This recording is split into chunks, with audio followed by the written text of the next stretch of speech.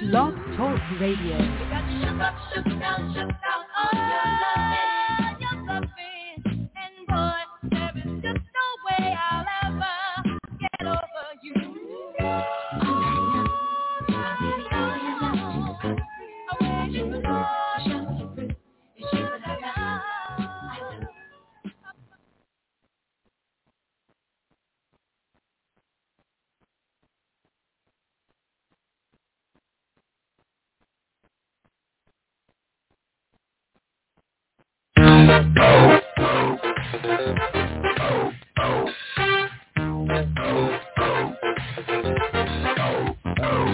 It's time for the Bobby Eaton Show, where we tell our stories our way.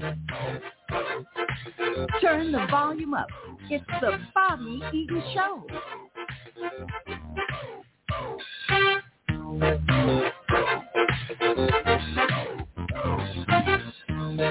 Hey, good afternoon, good morning, wherever you're at on the globe. Hey, welcome to the Bobby Eaton Show, and this is where we tell our stories our way. Out of the heart of a Black Wall Street, Tulsa, Oklahoma, 1921 massacre. Hey, I'm a descendant, and just want to welcome you to our show. For those listeners who are listening out there in what we call Radio Land, we tell our stories our way. We're not like mainstream media. We just kind of like, we jump in here and we have various discussions and topics. I got about 14 shows over here. So you can follow us on KBOB899.com, which is our website. Ooh, KBOB8989.9 FM. That's our radio station here in Tulsa, Oklahoma. Or you can go to YouTube. You can just find us. So there's no excuses. So today's show, hey, we got a great show going on. We got, oh man, this lady right here that I'm about to bring on, she's awesome. And she has a lot of cultural history and a lot of black history as well in her. Michelle Brown Burdick is in the house. And we're going to be talking to her from the Greenwood Cultural Center. So tell your family members, tell a friend. You can dial 646-716-5525, and don't forget to press that one button if you'd like to talk with Michelle, because she's in the house, you guys. So we want you to go ahead and make sure she's comfortable enough to talk to you. We want to make that happen for sure. So Michelle Brown's in the house, and keep in mind that here we're taking donations over here at KBOB 89.9. We're doing some Cash App stuff, Eaton Media Services, some PayPal stuff. And then people, you can drop by here. There's been people dropping by the studio giving us donations for the Juice Radio show. And because we're trying to send them to New York, and we're trying to purchase a van, which we don't have any transportation, a radio station without any transportation. So we're just trying to build the brand. And if you can find it in your heart to make a small donation, we're asking everybody just $5. That's all. $5, that ain't too much of nothing. You know, people spend that going up the Quick Trip, just on some junk food or something like that. So we want you to do that. And we also want you to participate in some of the functions that we have, because over here we're more than just a radio station. We do festivals. We do community trash pickups. We give away backpacks to children, pass out turkeys during holiday season, and we raise money for loved ones who can't bury their loved ones, So we do a variety of different things over here at KBOB 89.9 FM, So we need your support. Let's see what we got going on. Oh, 31st. Juice Radio Show versus the Better Team, the Exercise Better Team, Bob Caddy and his crew, volleyball game, y'all. Right across the street from here, where we had the festival. They're going to be playing volleyball over there, and it should be fun. We're going to try to have some fun things in the community. We're going to do it in the morning time now when it's a little bit cooler than it is like right now, because it's burning up. It feels like it's about 100 degrees outside. And I know the index is saying something as well. So, it's just crazy. It's just real crazy. So I just want you guys to, I made a boo-boo. Let me see here. So we want you to stick around and we're going to be right back. So we want you to stick around, and we'll be right back. I made a mistake. Okay. Hurry up and come, 'cause I can't wait to get it on.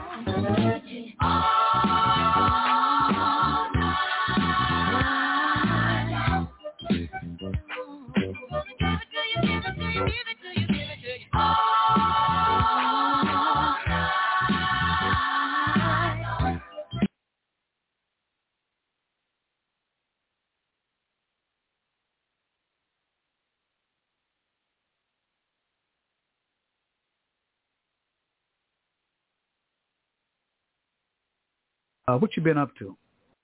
Well, working nonstop. We've seen more activity in the Greenwood district over the past few months than I think we have in the past few years. People are continually visiting the Greenwood district, traveling from around the country to come and learn about this history. And so we're still busy every day.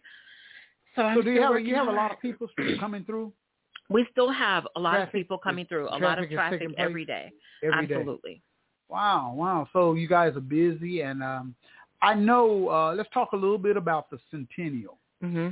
I know you had traffic down there then. Yeah.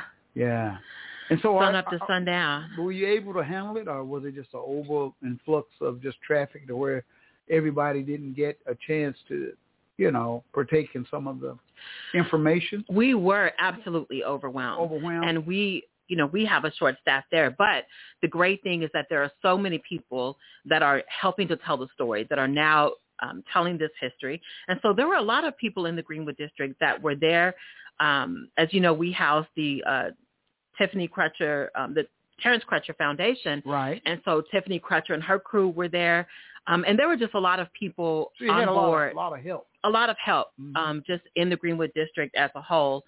People with events and programs and forums and a ton of activities taking place, but a lot of people available to help tell the story. Mm-hmm. Which is a good thing, which is a story to be told. Yes. Now, how long has the Cultural Center been down there?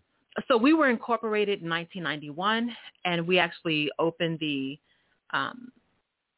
facility, the Renaissance Hall, in 95. Okay. So they had their re-grand opening in 95.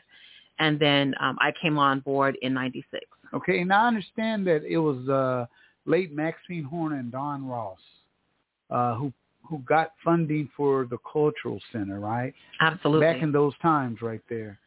Back in the day when people weren't ready to have a conversation about the history, the city of Tulsa as a whole, the state of Oklahoma, when we weren't welcomed in to spaces to share this history. I remember being at the state Capitol with Don Ross, State Representative Don Ross, on a number of occasions when would avoid him. They didn't want to have these conversations. They were angry with him for bringing national attention to this history. Yeah, I heard about it. Yeah. So it was not only Don Ross and Senator Maxine Horner, but people like Mabel B. Little and Opal Dargan, some of the individuals that I am not familiar with, that I didn't get the opportunity to get to know. Opal Dargan worked for nearly 20 years to help build the Greenwood Cultural Center, and she passed away about 6 months before we opened our doors. But there were a number of people, community members and leaders, that came together and helped create this concept for a cultural center where our kids could learn about various forms of the arts and learn about our history. And those people came together and pulled together and made it happen. The Cultural Center is a community center that was built by the community. Which is a really good thing, that we have something that we built, you know, and I understand that it had its challenges in the past, right? Absolutely. But things are kind of being like, here we go, this and that. We got to get the funding to make things happen again and keep it on the straight and narrow, right? Absolutely. And you overcame some of those obstacles, right? We did. The founders were brilliant in their commitment to creating the Renaissance Hall, which we rent for festivals and concerts, birthday parties, wedding receptions, you name it. We've probably done it in that space, but it allows us to generate our operating income. And that's what's helped us to keep the doors open, because there have been many times when, there wasn't funding flowing into the center. But having the Renaissance Hall and the ability to generate our own income has definitely helped us to keep the doors open. Mm-hmm. And we, as a people, we just know how to make things happen. Yeah, we do. And how to, stretch a dollar, make a dollar out of 15 cents. We know how to do that. Mm-hmm. So been pretty good about working with what we have and and keeping the doors open. Yeah, I happened to have an event up in there one time. Yes, you did. I got incorporated all the musicians, and they came up in there a while back. It's been a while back, but it was great using the cultural center for those type of events. I've been there for class reunions. I've been there for potentate balls and all kinds of different events taking place up in the cultural center. Well, what was so great about your event, and it was actually a fundraiser for the Greenwood Cultural Center, but to see all of these artists come together, and there seemed to be some type of brotherhood among all of these artists, young and old, and just willing to come together and work together, perform together. It was an awesome event. Yeah, we had a lot of fun. Some people still talk about it right to this day, and I was glad I was able to kind of put that together. And I didn't even live in Tulsa at that time. I lived in Houston, and I did everything by phone, and me and Francis got together, and we talked and communicated. I talked to all the musicians long distance and kind of gave out a few assignments, and we were able to pull that off. I mean, it really was... and we had a dinner and stuff like that. Yeah. And it was just great. It was great. I would like to maybe do that again one day. Who knows? You had a great turnout. Yeah, good turnout of the community and people. And it was long. You know what I mean? It was long, but we made it do what it do. Yeah. You know what I mean? And so it's been so many different artists and people have so many great events inside that building right there. So tell us a little bit about the Mabel Little Center, because people know the name, but they don't actually know the history behind that house right there. Yeah. Not enough is known about the Mabel B. Little Heritage House, which is also known as the Sam and Lucy Mack House. And so we have, over the summer, made it more available for people to tour and to learn more about the house.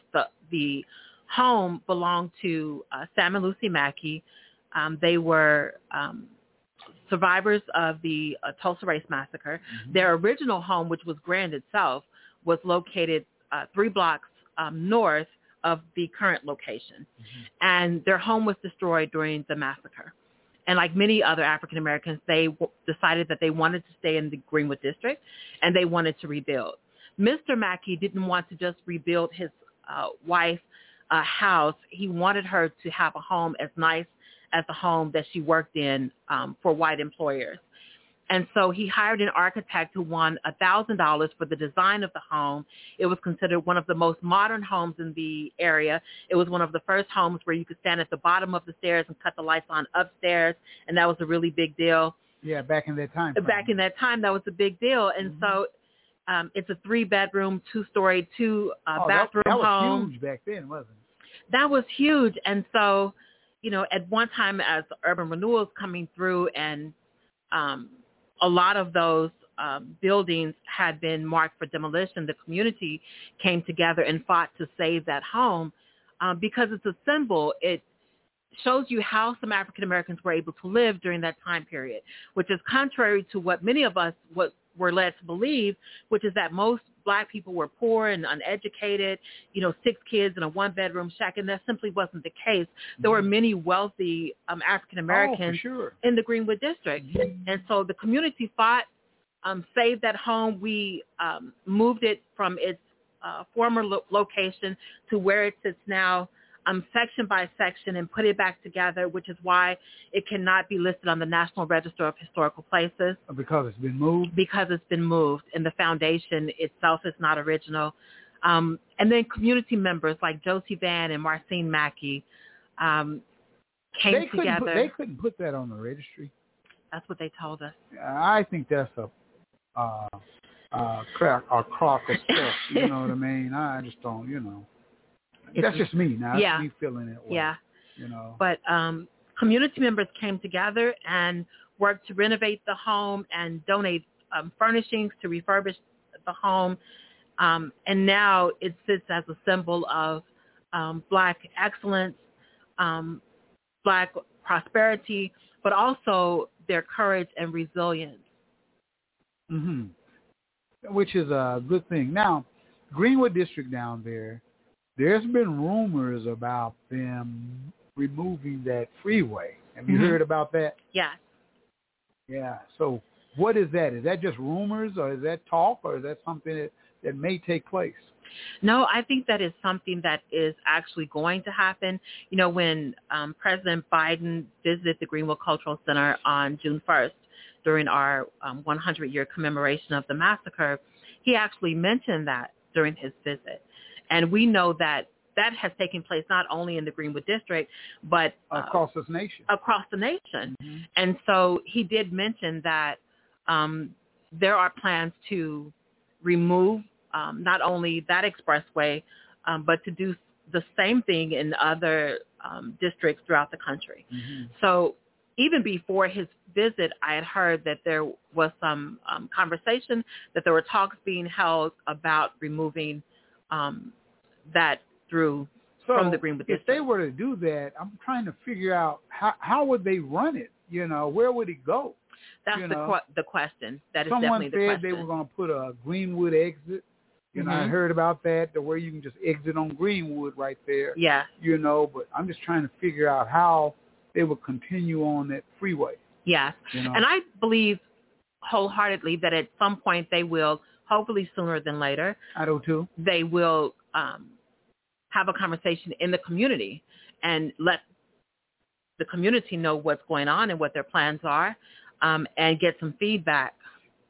That's what happens all the time. A lot of times the city never comes to the community to let us know what they're about to do in our community. Yeah. They just go ahead and do it, you know, without consent. And they build stuff, they do this and they do that, and it's not right and it's not fair. Absolutely. You know, without consulting with your community and your neighbors and people there.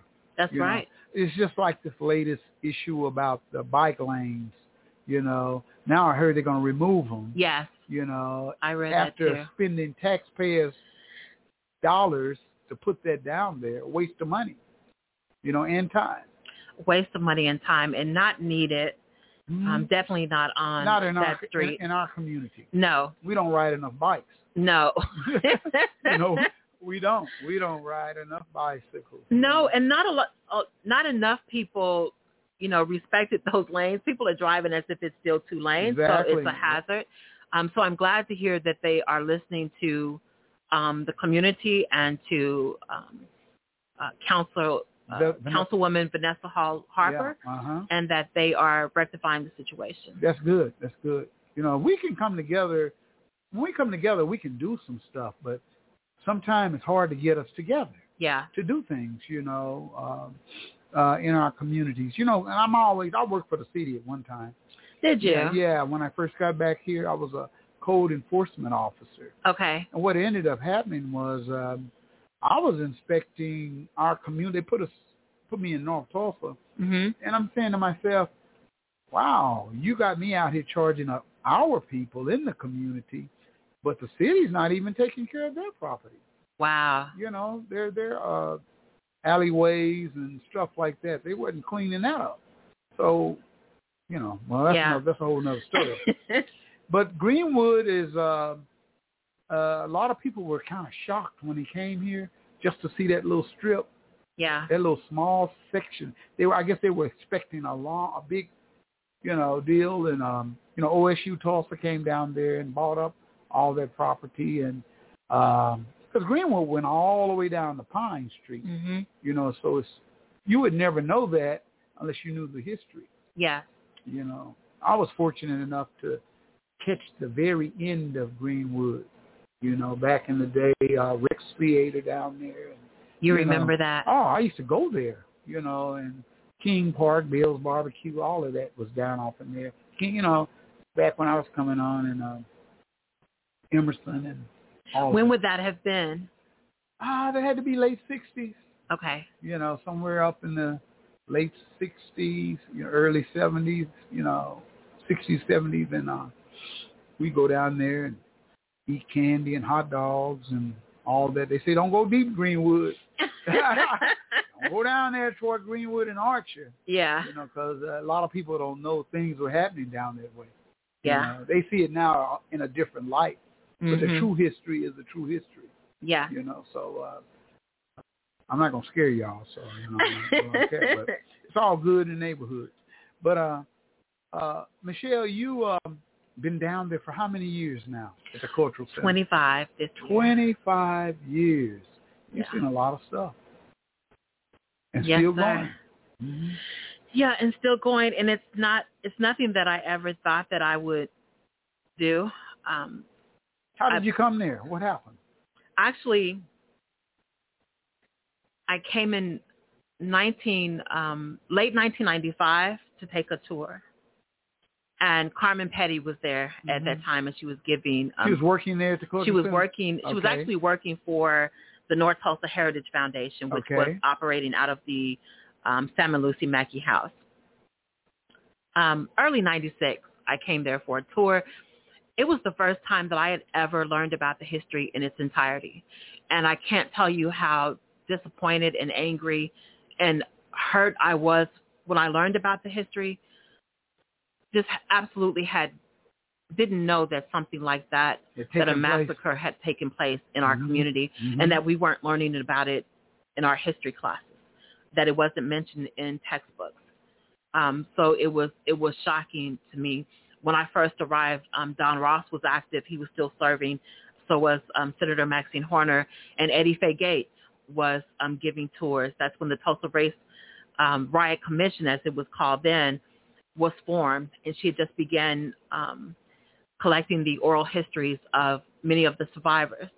I was only 25 years old, so I was young, and I don't think I truly appreciated the historical significance of that time period. And I wish now that I had really paid more attention to everything that was taking place, that I had documented more of that history. But I still appreciate being able to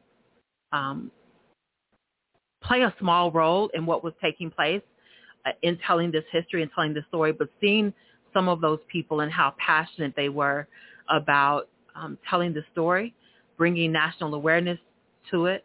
And even then, they were talking about reparations. Even back in those days, that's 25 years ago. Yeah. Talking about it. So I believe that it's old. Reparations. Absolutely. Is definitely old because no one was ever charged with a crime. Yeah. And the city, they denied it, they hid it, they stumped it up under a rug. And now it's kind of like that pimple has burst.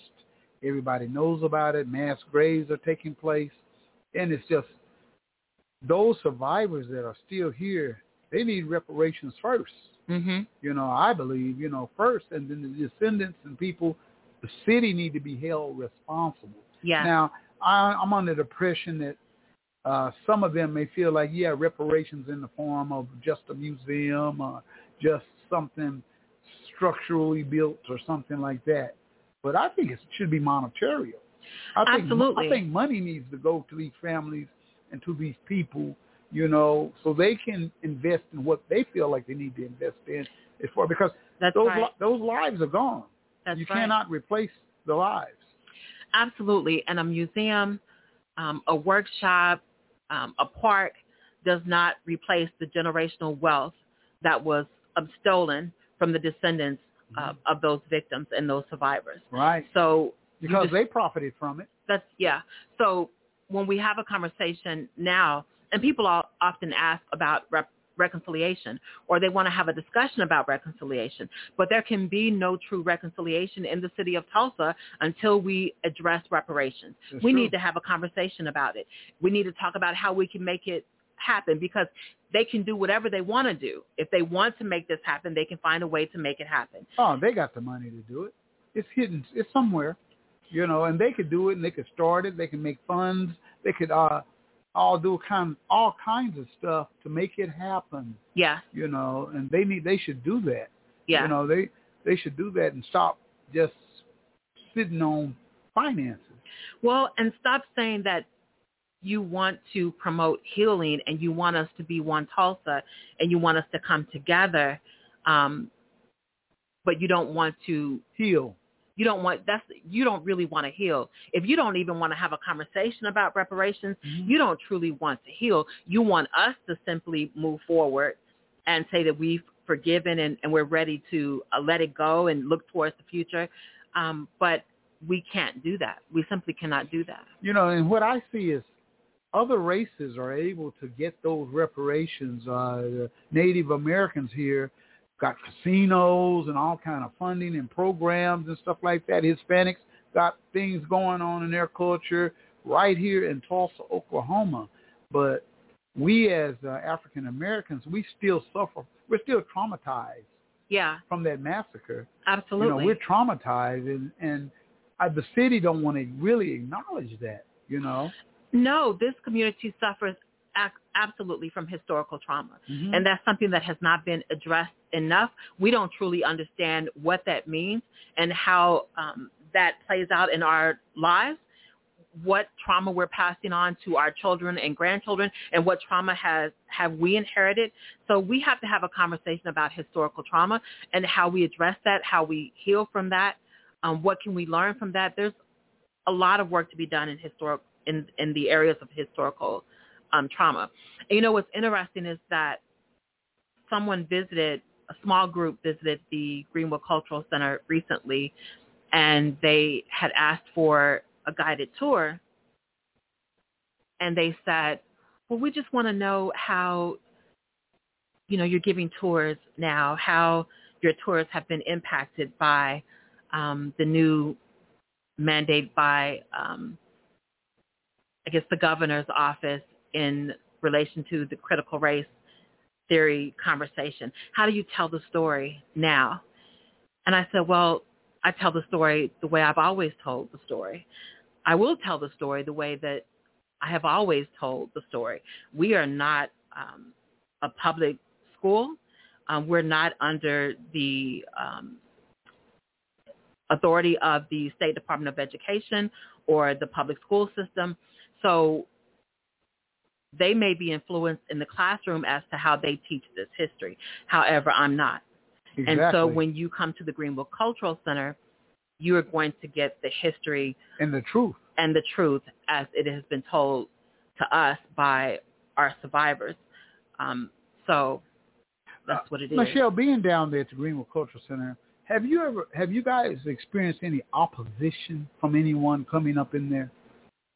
Like just really, you guys shouldn't be doing this. Let me tell you, over the years, be, that was in the past, and why are you still talking about this? And it wasn't me, who did it, From day one, Eddie Faye Gates talks about it in one of the documentaries that she was featured in, how she had received hate letters and something just short of a death threat. And that has happened continuously over the years. Now, we don't talk about it a whole lot because many people that call, leave a message. They don't leave their name or phone number. A negative message. Yes, and they say exactly that. Why are you still talking about this? We don't need to talk about this. Many people refuse to believe that this actually happened. Oh, really? They say that we're exaggerating. They don't believe the news articles or the photographs that are on display. When Trump wanted to visit the Greenwood district during the Juneteenth weekend, there were white people that called that were angry that we wouldn't allow Trump to visit. And then after President Biden visited the Greenwood Cultural Center, we had people call spewing hate, saying that if we let Biden visit, we should have let Trump visit. So we ongoing receive threats and negative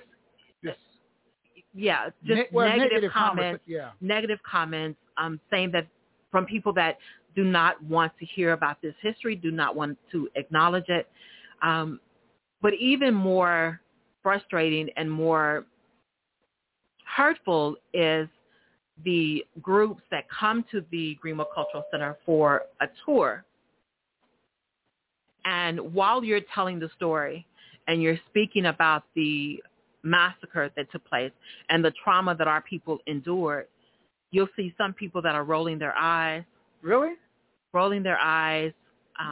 You're talking primarily white people rolling their eyes like, oh, what is she talking about? Totally disrespectful. There's been a number of times when, with some younger groups, when I've had to address them in such a way that I don't think they're used to being addressed, to say that this is our history. And they're laughing at it or something? They're doing what I think they're accustomed to doing in the classroom, which is not really paying attention. I'm speaking. Clowning. They're giggling and clowning. And so I'm not going to allow that while I'm telling our history. You will respect this space. You will respect me and the history that I'm sharing with you. And so once you say that and you put that out there, all of a sudden their eyes get big. It's like they're not used to even being addressed in that manner. But I'm insistent that you be respectful in this space as long as you're here with me. They should be. Which they should be. Oh, most definitely. Yeah. They should be like that because it's historical. It's the story. You know, it tells a story. So when you come into somebody's house, you don't disrespect them in their own home. Right. You know, I believe that for sure. You know, and sometimes young people have a tendency, not all, but some of them haven't been taught how to respect, you know, certain places and things and the history. Yeah. You know, I can imagine kids coming there, someone to just play around and fool around and not paying no attention and, you know. And I understand it's a field trip. It's an opportunity to get out of the classroom and they're with their buddies. Right. But at the same time, we expect the same respect that you give when you go to any of these other historical institutions and organizations. Yeah, yeah. I can imagine what you go through when you're doing some of those tours. And I know some of those tours are great, you know, and people are asking good questions and uplifting questions and what can we do or, you know, how do we move forward and things like that as well. Absolutely. A lot of groups that have been here throughout the summer, we're still amazed that there are so many people that are just now learning about this history. This is new to them, so they're here in the Greenwood District in Tulsa to learn more about it. And they're just hungry for knowledge and for information. They want to buy every book. They want the T-shirts. They want everything. The documentaries. They want to know where they can find it online. Exactly. Where can they learn more about it? Speaking of documentaries, you did a bunch of documentaries. I did some, and we were on some of them together. Have you gotten phone calls or response from people from other places? I have, and mostly from like my family members, my brothers and sisters. Okay, family members, huh? In Arizona, but there have been people to reach out, and especially when people come to visit the Greenwood District, they recognize me and say, you did a great job on the documentary. Right. And it's hard for me to watch myself, so some of them I have not seen in its entirety. I'll watch some of the other people that are being interviewed. Yeah, I've seen the same here. I'm right with you on that, you know. Yeah, but those documentaries are so important because they are reaching people around the world. You know, for me, having a radio station, I've gotten an abundance of phone calls from other radio stations. And that is awesome. Yeah, people and I've interviewed and I've been interviewing, you know, on other radio stations in other cities talking about the massacre. I did one in a radio station in Harlem, New York. I did with San Bernardino, Alabama. You know, just various different places outside of Tulsa. Yeah. And during the Centennial, you know, Reverend Jesse Jackson came in here and I interviewed him. I saw the pictures. Yeah, that is awesome. Yeah, and Carlton Pearson, and they were all in here. And it's really opened up a different window for us. Yeah. Here at KBOB 89.9, you know, and not just for me, but for us, you know, over here. And when I was looking at some of them documentaries, I was just listening to you. And you were telling that story.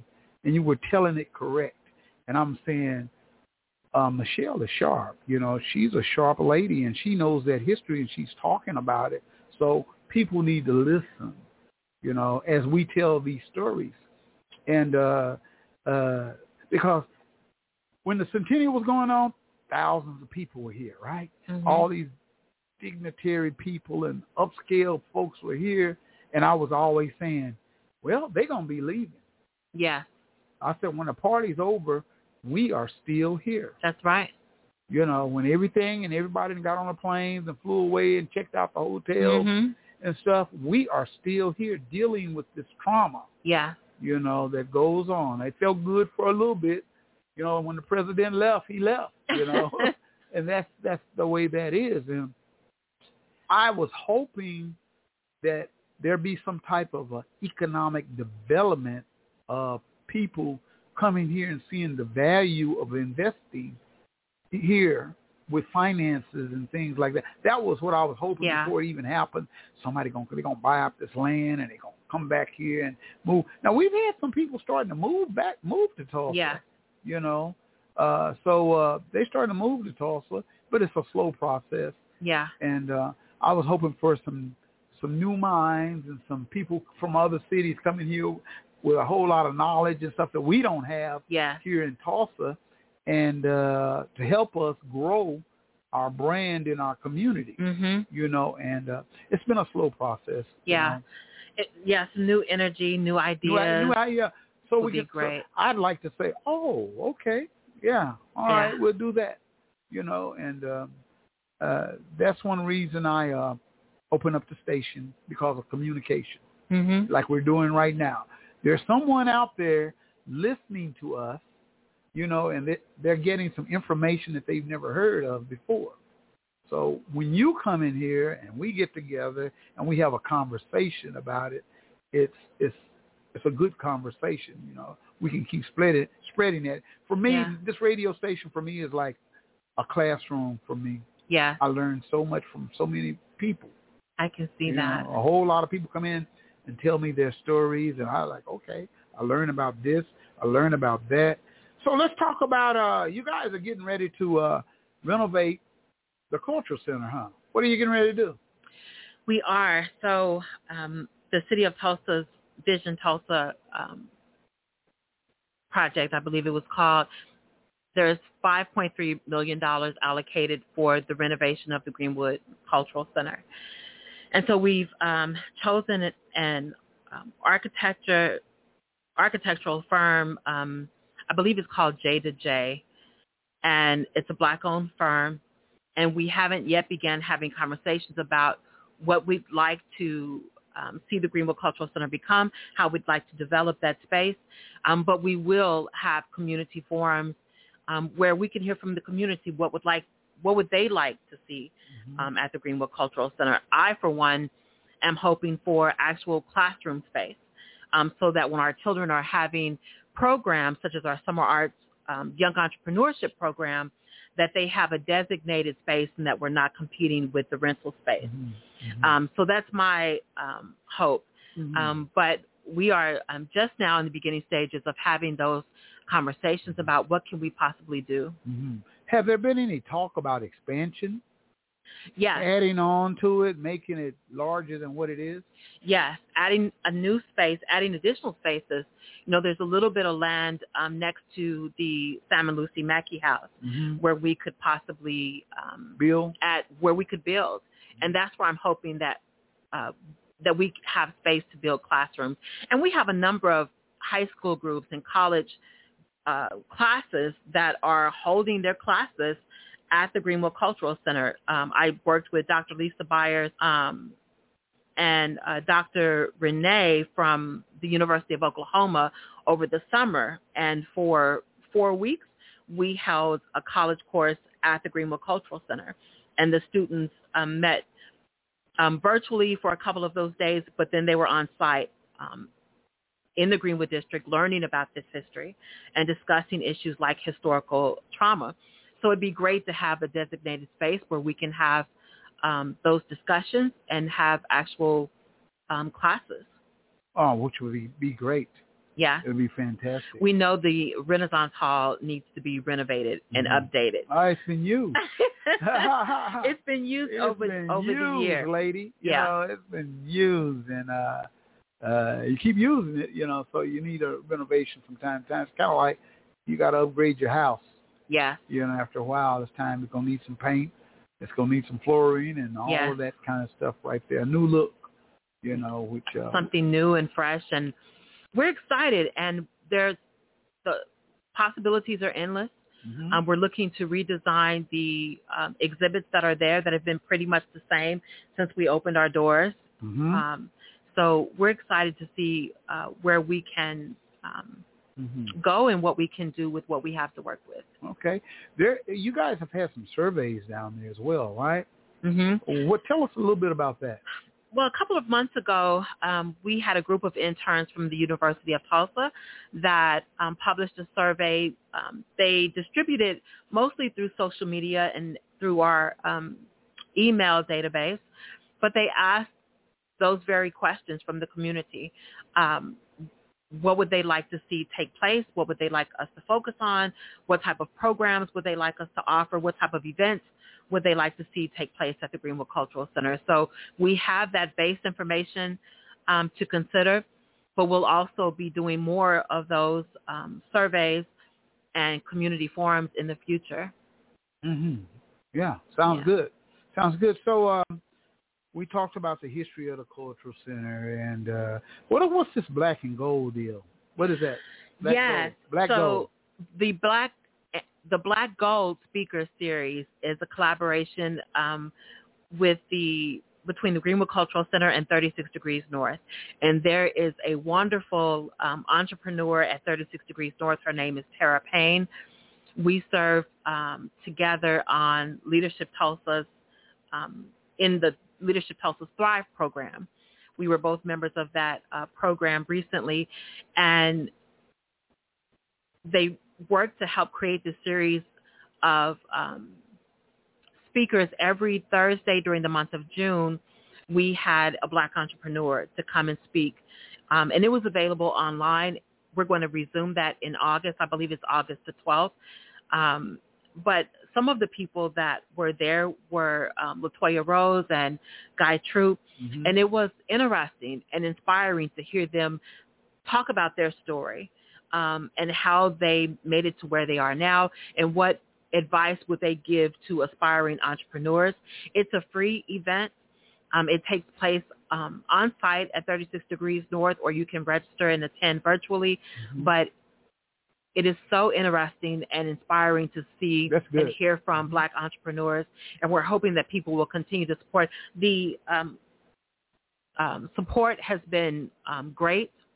The feedback has been wonderful, and so we're hoping that people continue to support that initiative, and they can find out more information about the Black Gold Speaker Series on the website, 36 Degrees North website, or on our website or our Facebook page. We'll be updating new information next week. Biden visit. Let's go back to Biden, because he came there, and was it the second? The first. The first. He was there on June the 1st, and I was there. I went in. I got in. You know what I mean? I got in, and you know, it was a challenge in me getting in there, but me and my son got in there, and all of these dignitaries were in there. I saw Reverend Barber, I saw Dellum, and I saw Sheila Jackson Lee and Jesse Jackson, and you name who's who, was off in there. And then we were waiting around. Secret Service was everywhere. The media was everywhere off in there. And Biden came up and spoke. So what did you think of his speech? So when he came up there to talk? Yeah, so I thought he was well prepared. I think as a president, he gave the speech that we wanted to hear.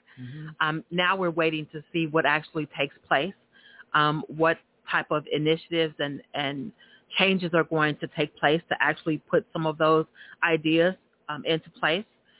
But it was significant for him as a sitting United States president to visit the Greenwood district on the 100-year commemoration of the massacre, and to, during our tour, refer to it as a massacre.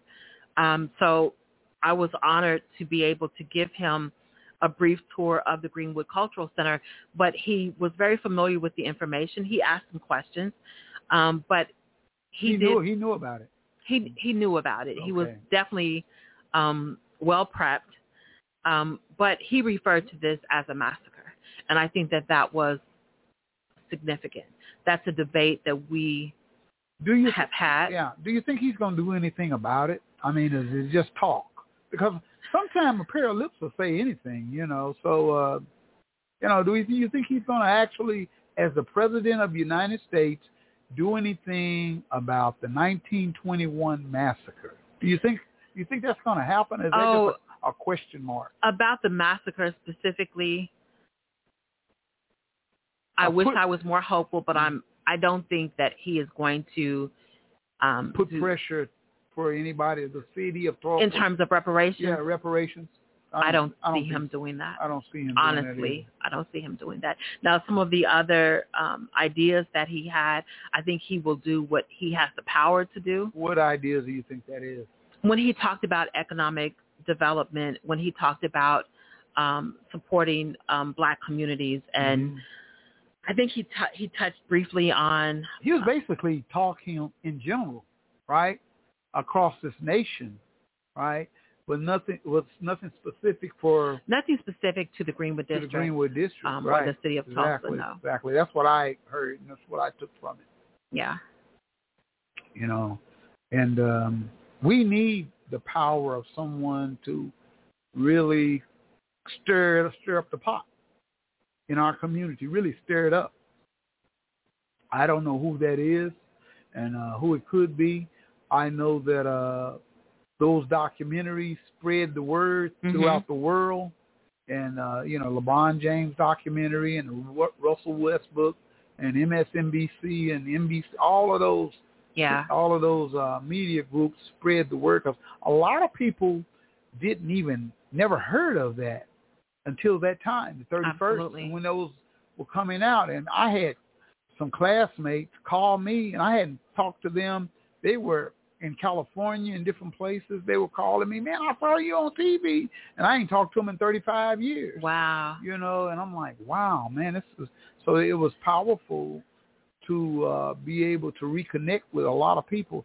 And here at the radio station, I've been getting calls from white males calling, and they're calling from little country towns and stuff like that. And they don't always understand the history and stuff. And some of them say, I can't believe my forefathers and did that to you guys, blah, blah, blah, blah, blah, and they start talking like that. I didn't know anything about this, you know what I mean? I went to school with Black people, and we all got along, that's what they be saying. Yeah. And so I get that. It's a radio station. I expect to get some of those type of phone calls coming in there. KBOB 89.9. So that's just the way the cookie crumbles, and we got work to do. Yeah, absolutely. We got a whole lot of work to do, and I'm just going to be hopeful and prayerful that we as a community can teach our young. See, it's all about them babies, because they are our future, and the massacre they need to know about it. Oh, well, they too little to hear about that. No, they need to hear about that massacre, so they can have some identity. Because how can you go forward if you don't know where you come from? Absolutely. And we are standing on the shoulders of those who came before us. I get so sick and tired of hearing somebody that's an African-American say, well, I went to school and got an education, and I so-and-so and so-and-so, and they can do the same thing. Well, if it wasn't for those who came before you, you wouldn't have been able to take yourself to school, right, and get that education, right.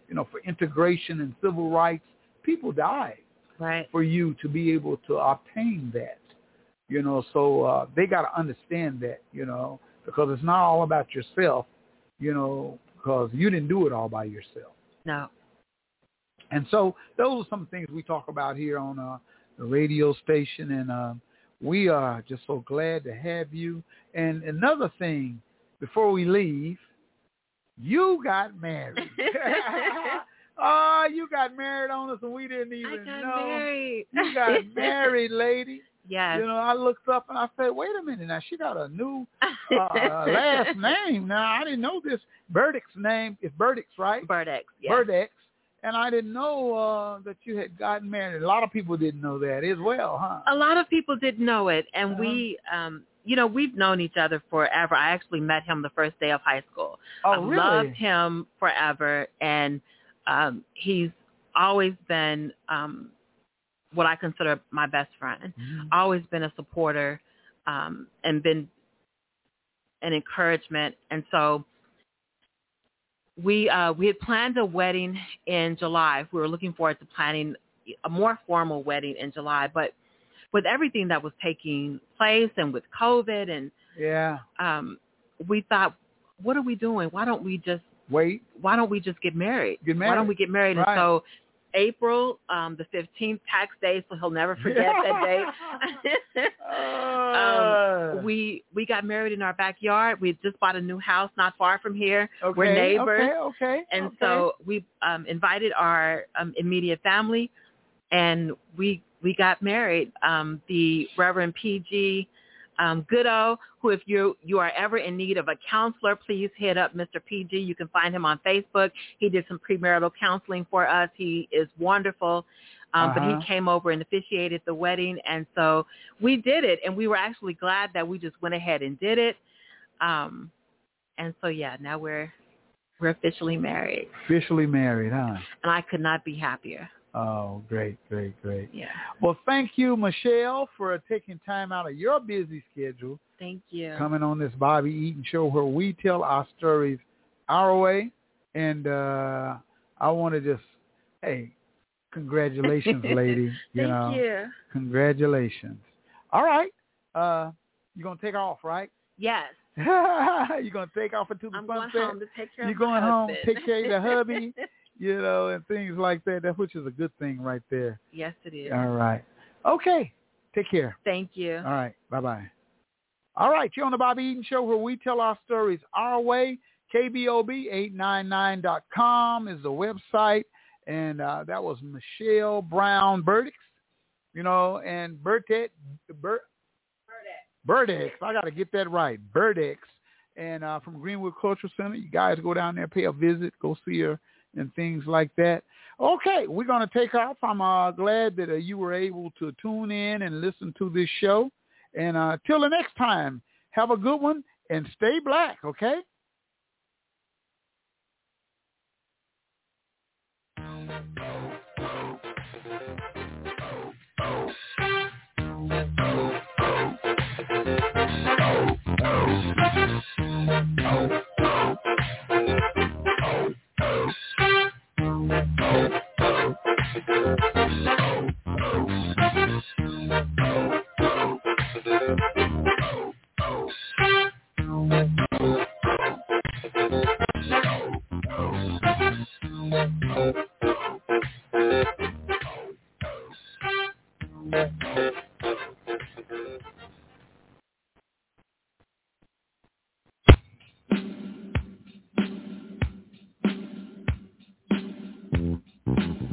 Hey boy, would you meet me on the roof tonight? I got a surprise for you.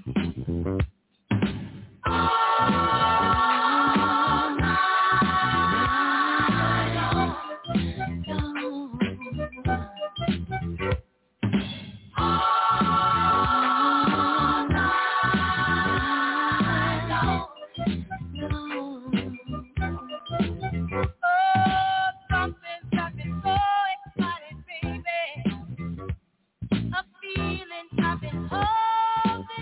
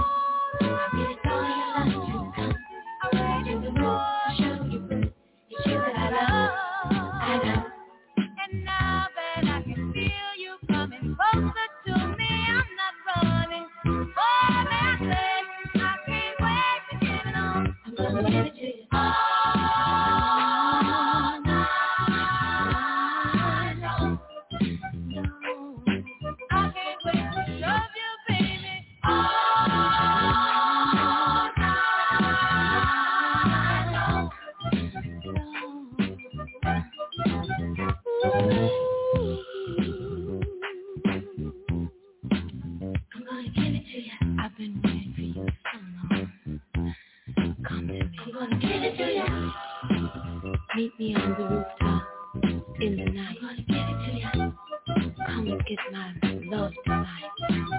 Oh, something got me so delighted, baby. I see your face in everything I do. You got me shook up, shook down, shook out. Oh, your loving, and boy, there is just no way I'll ever get over you.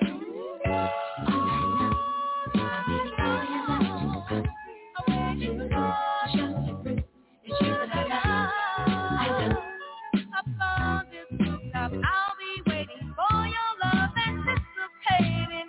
Hurry up and come, 'cause I can't wait to get it on. All night. Gonna give it to you, give it to you, give it to you, give it to you. All night. I can't wait to love you, baby. All night. I'm gonna give it to you, give it to you, give it to you.